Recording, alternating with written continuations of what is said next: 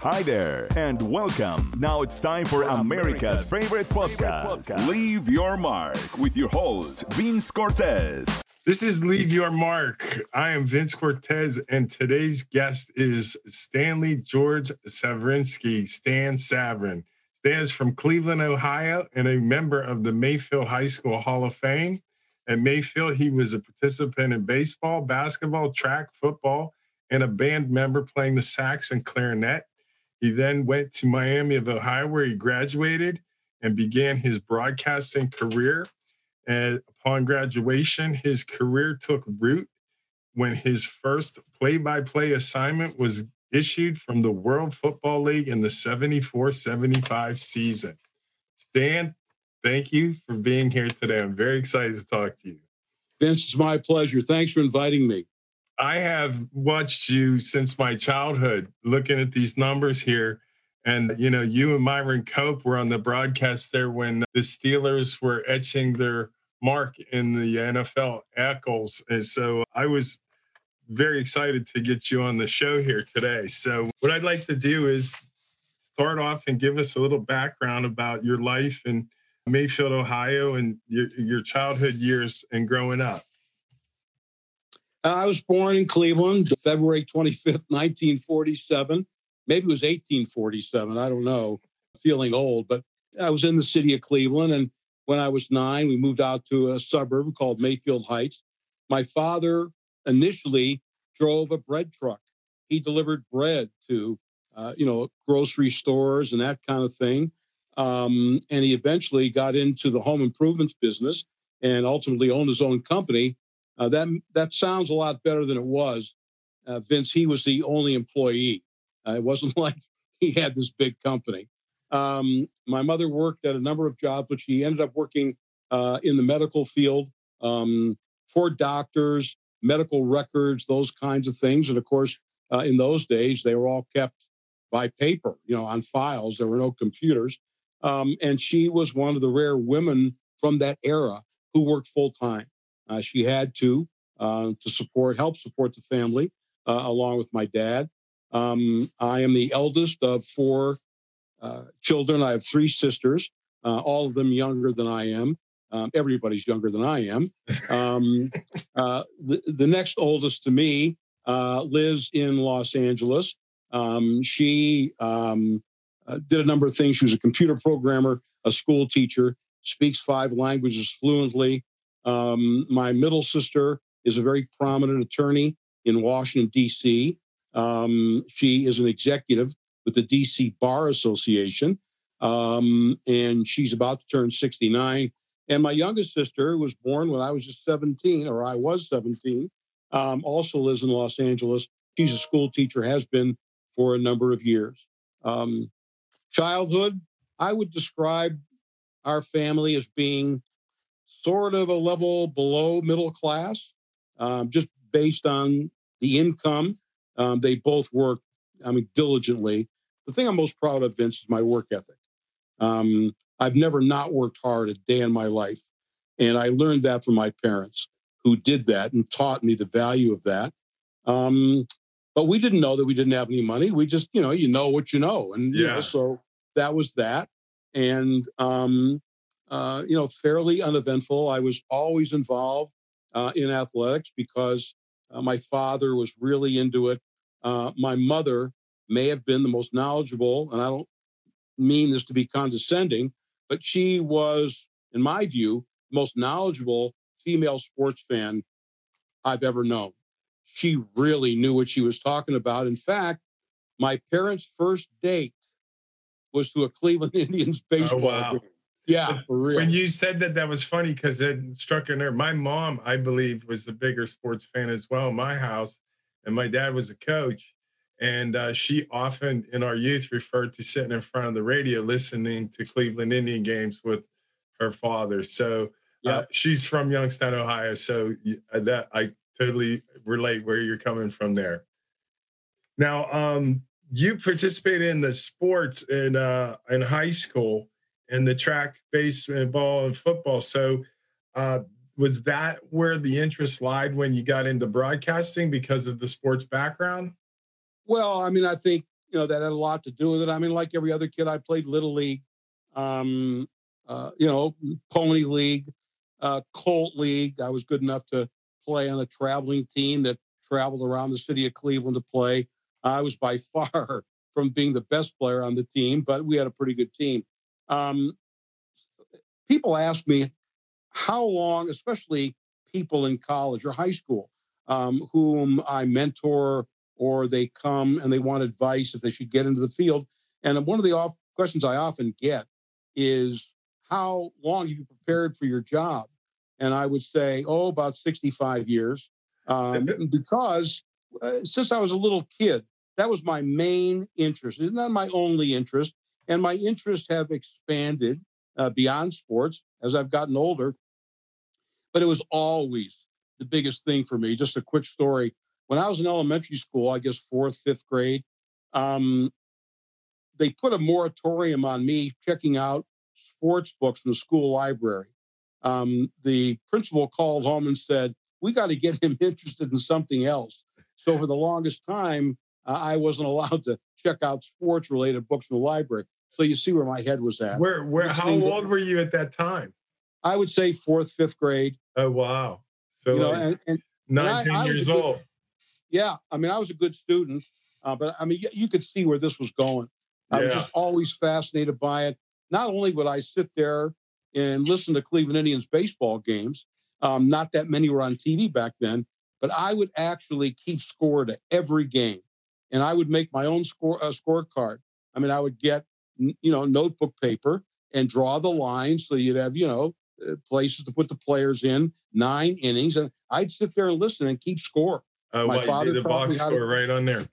Yep, Keep right the there. book. And that's the way. It. Yeah. And so by chance, did you do that when you broadcasted later, or was that being done for you in the booth? Well, I mean, I haven't done that much baseball. But I have done some baseball, and when I did it, I kept it myself. And if I did basketball, I kept my own scorebook. Football, of course, is a different thing. I mean, I had a different way to make notes to myself, but that's, you don't do a play-by-play, keeping score, if you will. So it was a natural progression for me. Your interest was there. It was there. And then, of course, I began playing football in junior high in the 8th grade. And that's the earliest they would let you play back then. Yeah. There was no such thing as Little League football, not in Cleveland. Yeah. So there was no such thing. But the first organized activity in school was football in the 8th grade. And I, of course, played all the way through my senior year. I played 2 years of high school baseball. I only played 1 year of basketball. I played as a freshman, but I played as a sophomore. But in my sophomore football season, I tore up my knee. And so that took away the rest of the basketball season. That was from football, and a good portion of my junior year in football. Well, so you were in a different era of the operation as well. That was like a death sentence back in the day. It was like, he's done. There was no such thing as arthroscopic surgery. No. In fact, the guy who did the surgery on my knee, and it was a full-blown surgery. I won't torture you with showing you the scar, but back in those days, it's a prominent scar. The guy who did the procedure was the team orthopedic surgeon for the Cleveland Browns. But I came back to play, and so the point is that the die was cast, Vince, since I was a little kid, and I wanted to be involved. In fact, when my knee wouldn't allow me to play basketball, I became the statistician for the basketball team. I was still playing baseball and football as a participant and athlete, but I wanted to stay close to it. And so that's what I did. Well, I want to touch on here. So we're going to run through Miami of Ohio. You graduate with a broadcasting degree. You have some college experience as a broadcaster. So you're ready to get your first job on air. And you said that was WELW in Willoughby, Ohio. Yeah. And the interesting backstory on this was you said that you lied to get the job. What happened there? I didn't lie to get the job. I already had the job. But the job I actually got, I I got out of college I graduated in April of 1969. And I was the first member of my entire extended family to go to college. My parents were Depression people. They didn't go. Nobody in the family went. People didn't do that. And then the war came, World War II. And so it was a big deal. It was a bigger deal for them than it was for me. I was just glad to get out and make it. But my mother was especially touched. My dad was proud. And I graduated. And as soon as I graduated, I got a job at a small little station in Cleveland. And that usually was unheard of because I had broadcasting experience at the college level, but not as a professional. Although I had done some professional broadcasting my senior year at Miami. I worked for a station doing high school basketball games. I think I made $10 a game, whatever it was. Didn't even pay for my gas to get there, but I was thrilled to do it. And I got this job at this little radio station in Cleveland. And the week before I was supposed to start, I came down with mononucleosis. Oh, no. And I was, yeah. And the guy couldn't wait for me, which I understood. And that led to weeks and months of unemployment. I was, going to the post office, dropping off audition tapes to any place that I thought might be hiring. I was on a first name basis with the postal clerk there, because I was stopping so often. And I got rejection after rejection after rejection. My mother had a cousin who was a rather prominent attorney in Cleveland. And he represented these three guys who worked at a major Cleveland radio station. It's now WTAM 1100, big station, 50,000 watts. And these three guys were executives there, but they were going on their own to buy a small radio station in suburban Cleveland. My mother's cousin, I guess my second cousin, was their attorney. And so my mother called him. I didn't ask her to, but she did. She was a pretty aggressive woman and said, "Can you help him?" So they gave me a job as a salesman selling advertising. At the time, I had been working selling memberships to the Automobile Club. I was just trying to do something. And it was embarrassing. There's my college diploma up on a wall. And here I am, this slug, recovering from mono, no job, college degree. So I took the job at less than half the pay that I was getting at the Automobile Club. It was $70 a week. This is October of 1969. So you can say that again. So that's like $70 a week. Okay. And all the records you could eat. And he actually had you on a commission setup, based on how many commercials you sold, but it was such that you could never reach that. I mean, it was just, you couldn't get there. But I immediately quit the Automobile Club just to get a job. So, and I'd never sold anything in my life. My dad was a salesman. His company selling home improvements.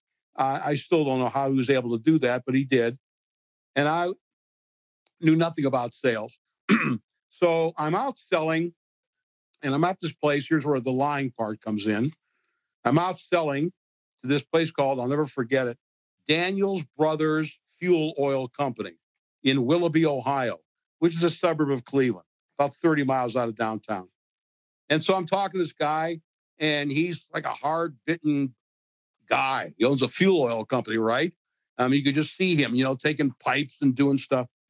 And I got an appointment with him, and I said, "Mr. Daniels, we have this, and you buy this many commercials for this amount of money. We'll play them then." He said, "No, not interested. Nope, not interested."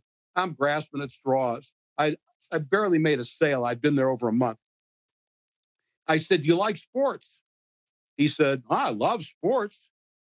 He said, "Well, how'd you like to sponsor a 5-minute daily sports show on WELW?" He said, "I'll buy that." So I signed him to the contract, and I go back to the station, talk to the sales manager, and I said, "Ray, and they'd been trying to get this guy on the air for years. I said, "Ray, I got Daniels Brothers." He said, "Oh my God, we've been trying to get him for years. What'd you sell him?"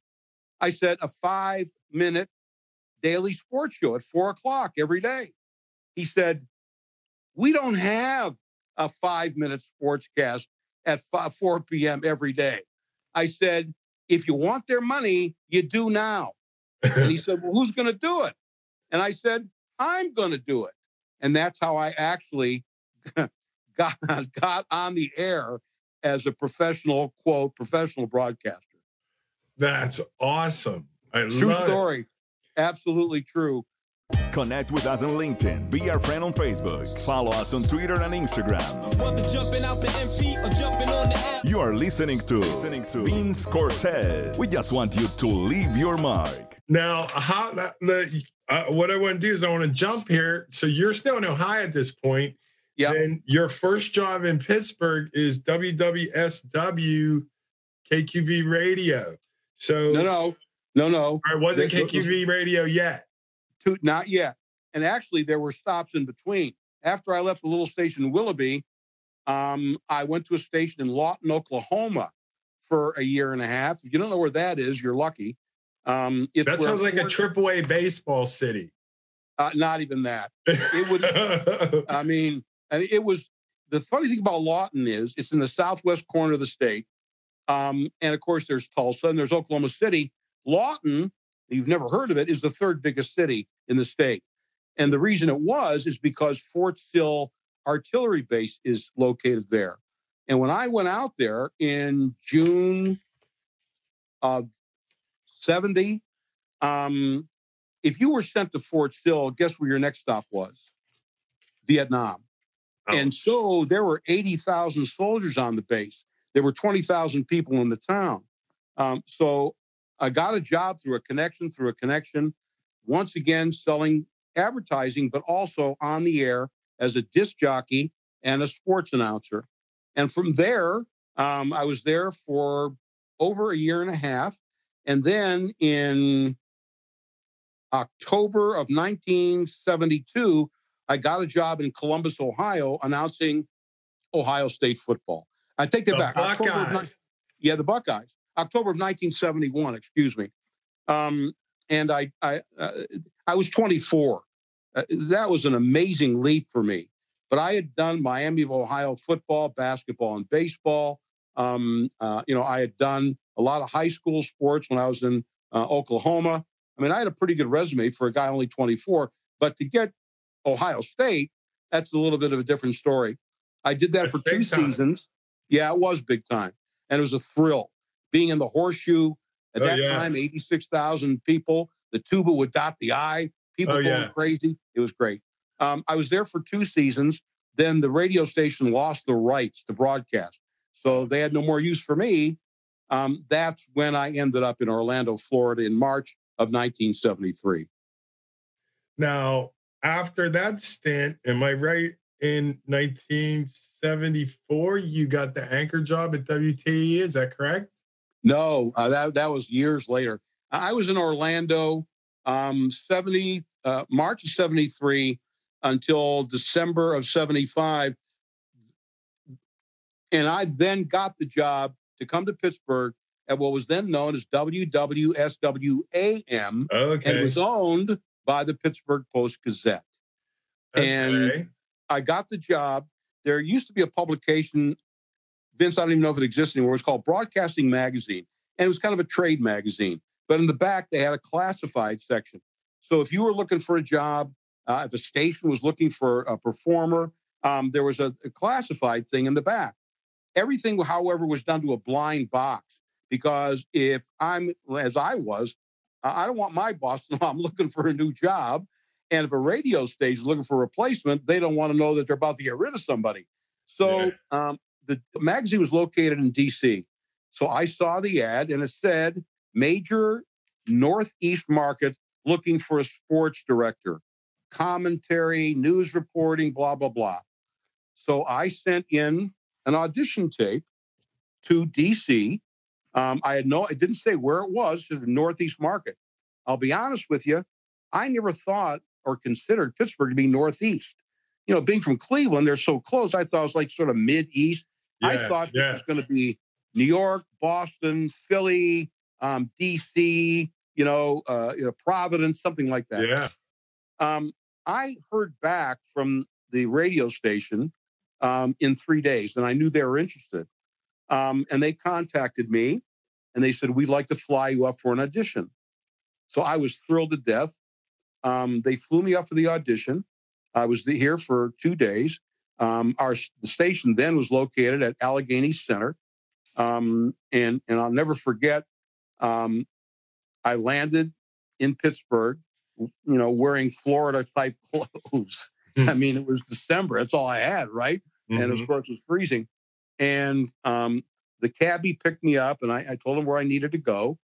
And the funny thing, just to digress for a minute, years later, and I don't remember what station I was at, I got a call on one of my talk shows, and he said, Stan, this is the cabbie that took you from the airport to the radio station for your job interview. And I was so touched. It was just, anyway, They auditioned me. A guy named Greg Benedetti had been there. He left WWSW.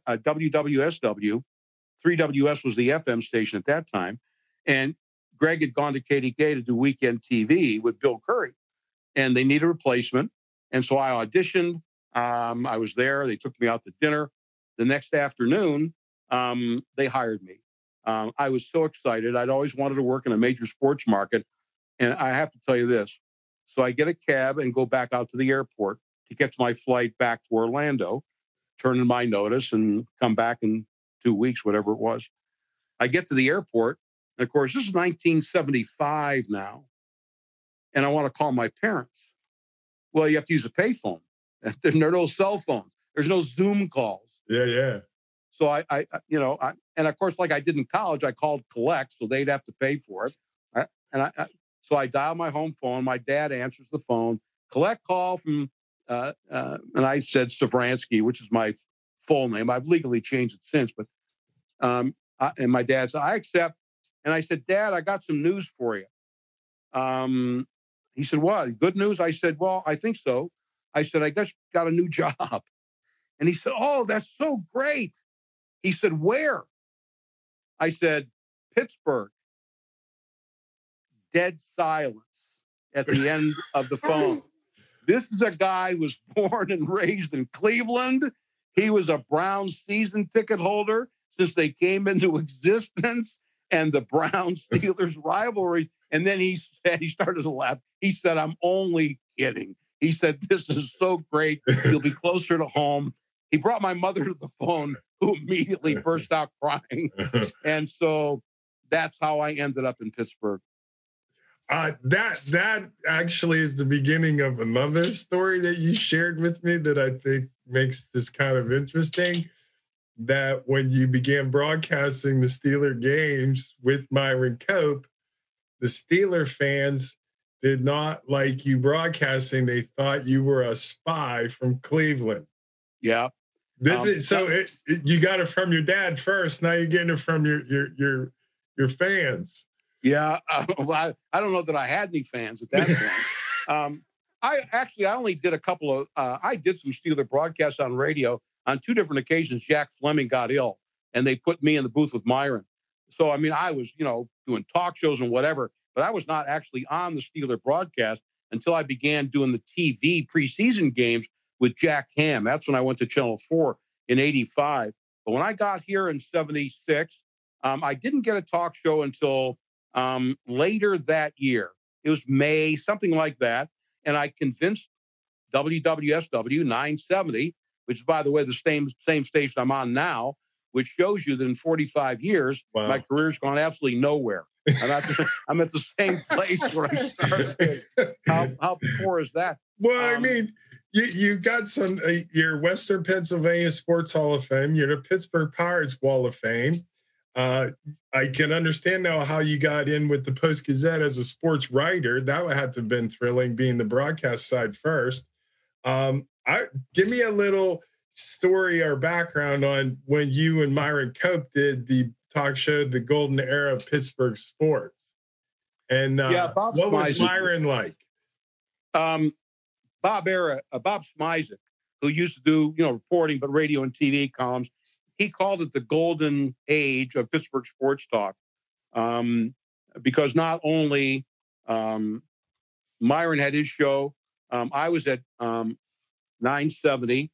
Then I went to KQV. And then when I left KQV and went to 1250 to go back to back with Myron, Sam Nover did a talk show on KQV, opposite me, as a matter of fact. And Sam was a dear, dear, dear friend of mine.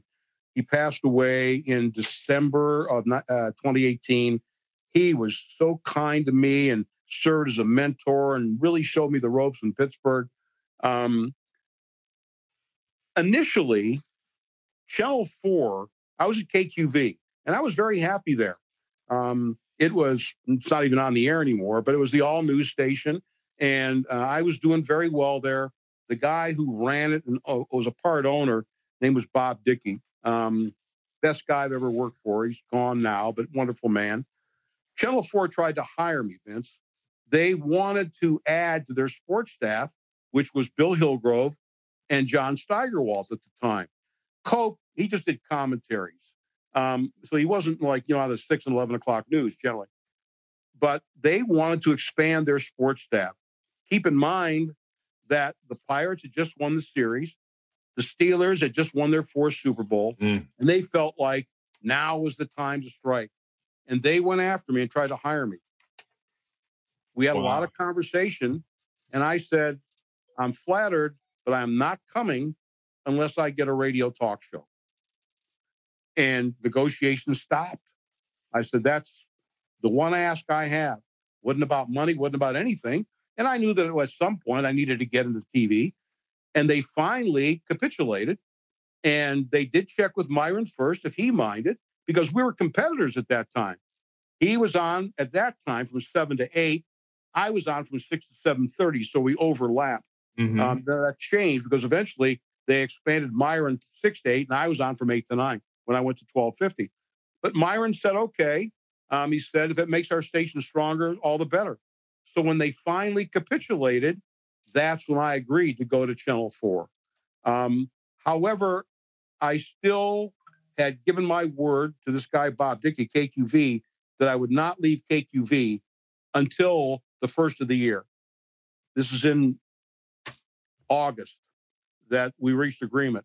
I said, but I'm not going to renege on a promise I made to this wonderful man. So what I did was, in the fall, I started working on TV, anchoring the weekends, still doing my daily talk show on KQV, working 7 days a week, which I did often. And then January 1st of 1981, I started doing my talk show on 1250 WTA radio, back to back with Myron. Myron was always a little leery of me. I'll be upfront and honest. We weren't friends. We were friendly on a professional basis. But we just respected one another. He once said on the air, he said, "You are a real professional." And that's all I wanted from him. Yoy. Double yoy. Double yoy. But we were different people. We had different styles. I think he resented the fact that there was somebody in the market who was coming up and was making a name for himself. And I never want to compete with it. He was the king. I'm like to him. And you were from Cleveland. And well, I think I've been forgiven for that. Maybe at the time. Who knows? It's hard to tell because these people, the loyalties are amazing in this rivalry. But that ended. That kind of ended when I went to 1250 because that was the Steelers station. And then, of course, when I started doing the Steeler games on TV with Jack Ham, then all of a sudden I was okay. Okay. But I think Myron resented the fact that I was getting the attention that I did. But again, he was the king, and I never denied that. I never debated that. This is probably a bit before your time, but when I was at 970 Double Double, one of the salespeople there, we invented. Remember, Myron had the coconut. Well, we invented something called the Stanley Cup. It was a coffee mug, and it had a caricature of my face, and it said WWSW 970, the Stanley Cup. And I would award it to really good callers. and we'd send them out. I still have a couple. Myron, I know, made fun of that on the air. And I was a young guy trying to make my way. We got along. Don't get me wrong. There were not crosswords or anything like that. And I think he respected me, but that's as far as it went. That's great stuff. If you are listening from Australia, Florida, or just from around the corner, From East Coast to West Coast outlets, if you're not to the dirty South straight, make a left and body. contact us. Leave your mark with your host, Vince Cortez. Now, I want to review here. So you'd been in Pittsburgh then since 75. Is that 76. correct? 76. I actually started on the air, and I started on the air the day after Super Bowl 10, which is a hard day to start because the whole town is going crazy. Their second Super Bowl. I spent the night, and I started broadcasting the next morning. I had to catch up to speed. Oh, wow. That was actually very exciting. Yeah, it was. They put me up in the old Carlton Hotel, which is now a T-stop at the corner of Grant and what is that, 7th. And they put me up there. And, of course, Steelers win. They beat Dallas, right? And fans are out partying all night long, throwing beer cans against the hotel wall. I'm nervous anyway. I'm up all night. I didn't sleep a wink. And I drove to Allegheny Center, and that was my first day on the air. So my first day on the air was January 19th, 1976, the day after they won Super Bowl 10. So you see then all 4 Super Bowls. The only one you miss is the 70, or no, you get the 71 or World Series you missed. You got 79. But I was here for I was here for 5 of the 6 Super Bowl wins. I was here for the 79 World Series and all 5, thank goodness, all 5 Stanley Cups. Now, that leads me to a few questions. I'm going to kind of give you a couple of rapid-fire questions here. So what would you say was your biggest moment in your broadcasting career? Oh, not getting fired. That'd be one thing. That's happened a few times.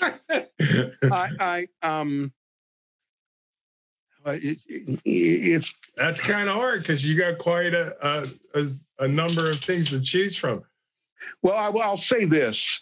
That actually sound like the first one, your experience there in your first day. Sounds like I mean, I was so caught up in the emotion of it, getting settled and wanting to do well in the major market. It was a big step in my career, Pittsburgh.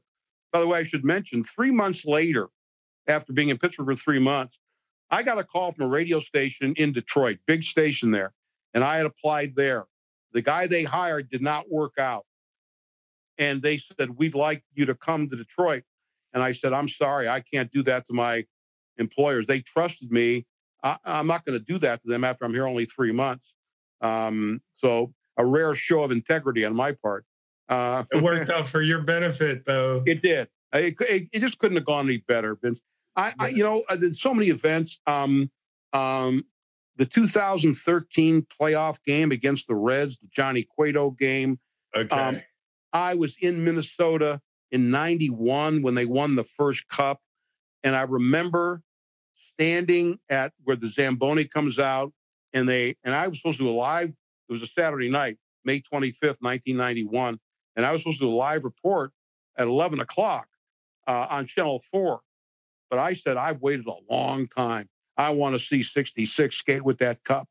And I waited and I waited and I waited and finally got the cup and he skated around and I was standing on the edge of the ice. And as he went by me, he winked at me and smiled. That was such a thrill. Oh my goodness. You can't even imagine. I interviewed him later on that night. That was fantastic. Being at Joe Louis Arena when they won in 2009. I was one of the few people who predicted they would win Game 7. I just had a feeling. And there's another story about Sidney Crosby and Billy Guerin. It's probably too long and convoluted. But going into the Penguins dressing room after they won that cup, they drenched me, and I was more involved. I was there every day, as I was in 91 too. But they drenched me with champagne from the cup and dumped it over me. I swore I would never get that suit dry cleaned. And I think I did. But as I was going through the locker room shaking hands, because I knew all of them pretty darn well, as I was walking through the room, here comes Sidney, and he walks up to me and just gives me a giant bear hug. And he held on to me for a long time. And I said to him, you made a lot of people very happy. That was a real thrill. Wow. All the Super Bowls and not only being a reporter, but actually developing friendships with the players like Mike Webster, who is a good friend. Dwight White was a good friend. So many of them who I see today. I'm so honored to be selected by Art Rooney to be a member of the Steelers Hall of Honor Selection Committee, maybe as a tribute to all the years I've covered them. And I'd be remiss, Vince, if I didn't mention, I felt like I had a special relationship with the Chief. And I know everybody who ever met Art Rooney Sr. thought that they were his best friend because he made you feel like that. But I really did. One time was my birthday. They threw a surprise party for me. And Joe Gordon, the PR guy for the Steelers, Mr. Rooney was in Ireland. And they had the party at Pole Eyes Restaurant in Squirrel Hill, which isn't there anymore. And I was at the party, surprise party. I didn't know what was happening. And somebody came and said, there's a phone call for you. I know, a phone call? What are you talking? Surprise party. It was Mr. Rooney calling from Ireland to wish me a happy birthday. And one other quick story. My dad and my youngest sister, my mother had passed away by then. They drove over from Cleveland to see the Browns-Steelers game, and I got them tickets. We're walking into the media gate at Three Rivers, and I was showing them where to go to get to their seats. I was going to take the press elevator up. At the very same time, here comes the Chief walking out a door to get ready to go up on the elevator as well. I said, oh, Mr. Chief, I said, I'd like you to meet my dad. And my father, Cleveland fan or not, was just in awe that he was about to meet Art Rooney. Wow. He respected him so much. And Mr. Rooney, this is my father. And Mr. Rooney said, Mr. Savran, you got a good son here. And I had to turn away. Wow. I just lost it. I'm losing it now. Wow. That he said it. And my father, his dying day, would always bring that story up. Oh, wow. So highlights. I mean, I got a lot of them to do with sports, but no, that's what makes the whole thing go around right there. Yeah. All right, I have a couple other ones. These won't. This will be a little tougher on you. Of the teams that you broadcast games, which team was your favorite? Well, boy, oh boy. I did more Steelers work than any of the others. I never really did a play-by-play on a Pirates game, although I was very involved with them, pregame shows, postgame shows, that sort of thing, various shows. But I did 5 years of the preseason games on Channel 4 with Jack Ham. I've been involved on the Steelers, and I did some play-by-play on the radio network for the Steelers. Well, as I mentioned, when Fleming was sick, and actually I was up for the job to replace Jack Fleming when they let him go. But right about that time, I got fired at Channel 4 and TAE Radio. I had it in my contract that I would be next in line. So I, not Bill, would have been the next voice of the Steelers on radio. Oh, wow. But I've been on the post-game show for years. I've been involved in the Steelers broadcast. I did 3 years of color on Penguins TV, on KBL, whatever it was called back in those days, Fox, whatever we were. So I did that and very active. But I would say, if you're asking, I mean, I guess it depends on what time of year you ask me my favorite sport is. I mean, I really love them all. I knew that was going to be a tough one for you to answer. Yeah. I would say pro football is my favorite. But I have to say that my favorite team, by a slight margin, might be the Penguins. Okay. Wow. Always, wow. After all that, I thought it was the Steelers for sure. it's close. I'm not going to make this any easier on you. This is the worst question. All your years of broadcasting, who was your favorite player? Oh, boy. Well, I mentioned Mike Webster. I had a very good relationship. This is a tough one. Yeah. This is not easy. Terry Bradshaw. I had a really good relationship with Terry. We always got along. I mentioned Dwight White. You have to remember, when I was covering the Steelers, I was their age. We were the same age. Yeah. When I walk into the Steelers locker room now, players probably say, "Who's that grandpa guy?" And that's true of all the sports. Mario has always been very, very good to me. When I had my open heart bypass surgery, I think I told you it was pretty severe. I'm in the hospital. I'm in Shadyside Hospital. Maybe 4 days after the procedure. I don't have to tell you, it's not easy. No. And the phone rings in my room, and I answer, and he said, "Stan?" I said, "Yes." He said, "This is Mario Lemieux." Mario Lemieux called me in the hospital to see how I was doing. And whenever I would see him after I got out, when I kind of got back on my feet, if I would see him across the room at the arena or whatever, he would always look at me. He would tap his heart with his right hand and then go, "Are you okay? Is your heart okay?" And I would give him the thumbs up. The mere fact that he thought to do that. Phil Garner was always, Jim Rooker from the 79 team. I ended up having a very good relationship with Willie Stargell after he left Pittsburgh. I haven't answered your question. I don't think that was a fair question, actually. It is. Kevin Stevens and I, to this day, have a great... He was fantastic. Wow. He's unbelievable. Stevens. Wow. He's Big a Artie. monster. I saw him a couple of years ago when he came to town. So I don't know. I think I'll give you a pass on that one. You actually answered it fairly well. I was like, I don't know. He's not going to be able to answer this one. I don't think he's going to. All right. So what I want to touch on now is you mentioned it there. You had a heart surgery. So you had a pretty extensive health issue where you had as many as 8 bypasses. Yeah, I've had a few health issues. I've had the open heart bypass surgery, which was 12 years ago. It all went great. I'm fine. I'm in the best shape of my life, even when I was playing football and everything.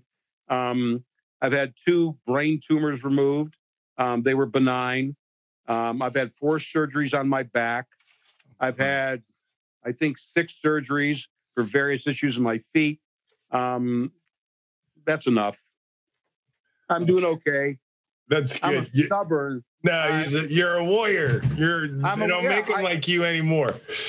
Well, somebody said one of the favorite things Mike Tomlin knew about all my surgeries, and I used to co-host his show. And after the second of the brain tumors, I came in, I had stitches in my forehead, and this was after the heart surgery and after the 4 back surgeries. And he looked at me and he said, "You are a tough son of a bitch."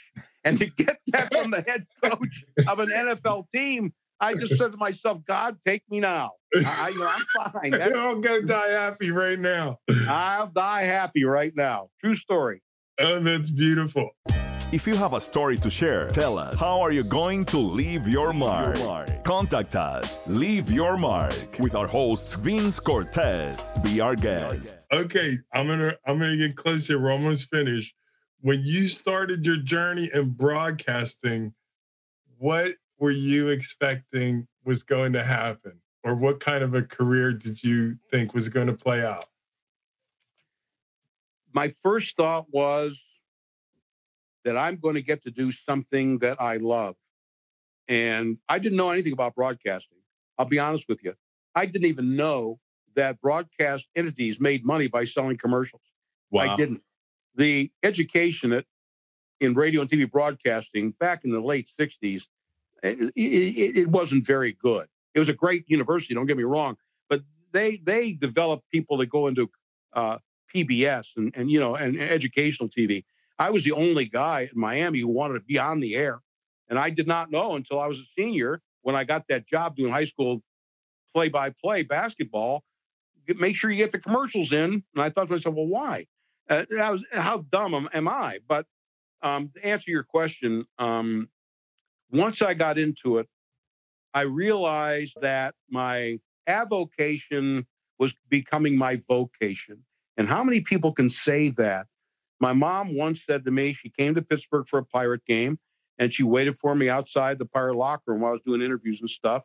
We watched the game together, and then I went and did my job. We were driving back to my apartment in the North Hills then, and she said, "Do you ever stop and think how lucky you are? How many people would trade places with you?" And I think I realized it. As far as career goals, I wanted to be a network announcer. I wanted to be Dick Enberg. Wow. I wanted to be Kurt Gowdy. Kurt Gowdy. I loved Kurt Gowdy. Yeah. And I think Dick Enberg was the best of all time. He was my favorite, Dick Enberg. And I wanted to be a national guy. And I thought I had the talent for it. I had a lot of people in the industry say, you can do this, but there's so much involved. You need a break. I learned subsequent to my dismissal at Channel 4 that ABC was going to hire me to do regional college football on Saturday afternoon. Not the big game like Keith Jackson did, but, some of the regionals. And the guy who ran Channel 4, who fired me from there, called ABC and put the kibosh on it. Beano Cook told me that, who was working at ABC. So who knows what might have happened. But in all honesty, Vince, it didn't. I have no regrets, none whatsoever. I would have liked to have proved that I could be that. I think I could have done a national talk show. I don't know what I'm good at, but that is one of the things that I'm good at. Then that leads me to the final question of Leave Your Mark. And that is, how would you like to leave your mark? How would you like? Well, I'd like to leave it indelibly, and I'd like to leave it for a few years longer, both as a broadcaster and on the earth. I would like to get to 30 years at AT&T Sportsnet. I'd like to broadcast 50 years in Pittsburgh. I got a few years to go. Well, you have an anniversary of something going on right now too, don't you? Well, a couple of weeks ago in mid-June, I celebrated my 29th anniversary at various iterations of what is now AT&T Sportsnet. I joined there in March of 1992. We began with Sports Beat and, all those things, and Hockey Hotline, Talking Bucks, and what they're doing now. They're kind of moving me out. I mean, I understand that, but I guess I think that my greatest achievement, if you want to call it that, my legacy will be Sports Beat. I think because me and Guy Junker, it was unique at the time. No one had ever done that. It was a sports talk radio show on TV. It was unique. Yeah. And it started out on a shoestring. I can't tell you how many times the boss would come and say, well, we're running out of money.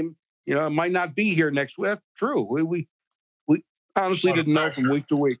That's a lot of pressure. And to have established that, to how popular it became. And the show's now been off the air for 12 years, and still people refer to it. They say, love the show. Stan, Guy, first off, love the show. People talk about Sports Beat. To me, that'll be my greatest legacy.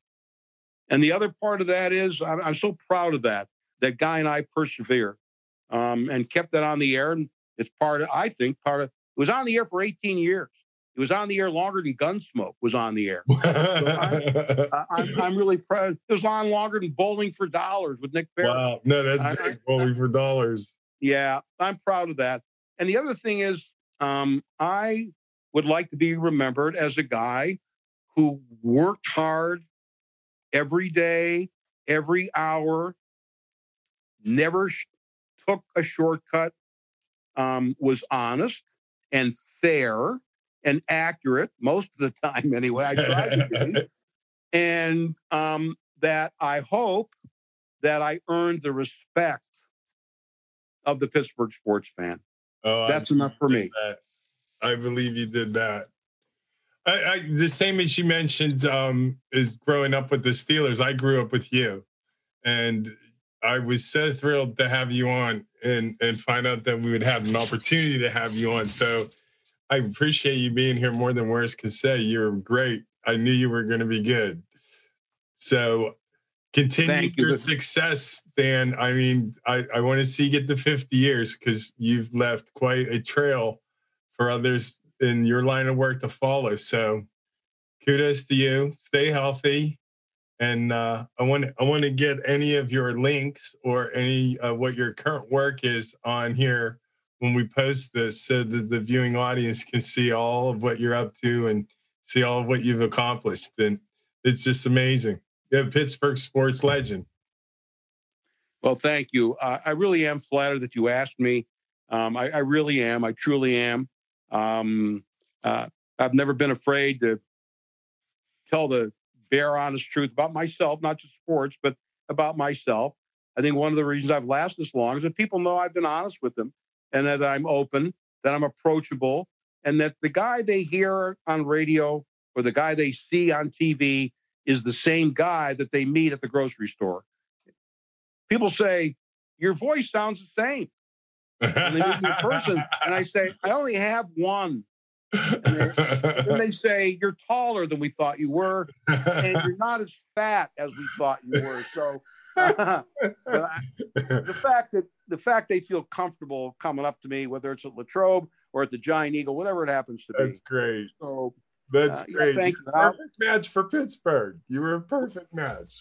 Well, someone once said to me, you're a real Pittsburgh guy. Yep. To me, that's the ultimate compliment. Yep, I agree. Well, take care, Stan, and be blessed. Thank you, Vince. Stay healthy. You as well. You just left your mark. Thanks for listening. Listen to more episodes on demand. Just click Leave Your Mark with Vince Cortez.